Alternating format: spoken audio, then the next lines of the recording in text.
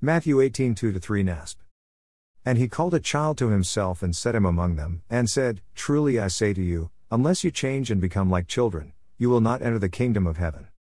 For quite a while now, I've had this recurring thought surface and resurface, in my mind, time and time again, especially when I'm praying. And the thought has to do with how Adam and Eve interacted with God, prior to the fall. Do you ever get to the place where you are aware of how little you are truly aware of? It can be comprehending how and why we interact with one another in the manner that we do, or how our emotions can influence our actions, and how our minds can and do influence our thoughts or the very words that come out of our mouths. As my almost 3-year-old granddaughter said to me the other day, when we experimenting with the small lights on the inside of the car, "It's complicated, Papa." Out of the mouths of babes, and it indeed is. Do you ever wonder, why in the world, considering what Adam and Eve enjoyed and had, they would allow the communion they had with God and the freedom they had, to be taken away from themselves, by transferring their dependency on God, upon themselves, where they previously trusted and relied in God for literally everything?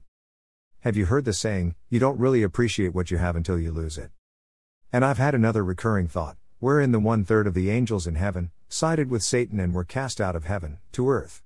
And the thought is that somehow, what has taken place on this earth, with Adam and Eve, and ultimately us, has to do with God rectifying and solidifying that which transpired in heaven, so that it won't happen again.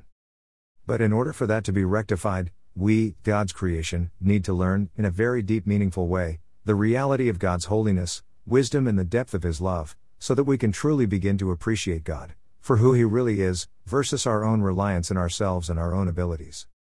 Do you think that God was taken by surprise by what Adam and Eve did?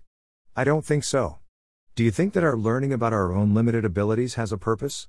I think it does, in more ways than one. And ultimately, the revealed wisdom of God shows us that our true completeness is only possible in and through God's provision, made possible through the person and sacrifice of His Son, and our life in Him versus our own attempts at becoming like our Creator God, through ourselves. And do you think that God's revealing of some of His wisdom to us in part, so that we see in part and understand in part, 1 Corinthians 13:12, but will eventually know Him as we are known, serves a purpose?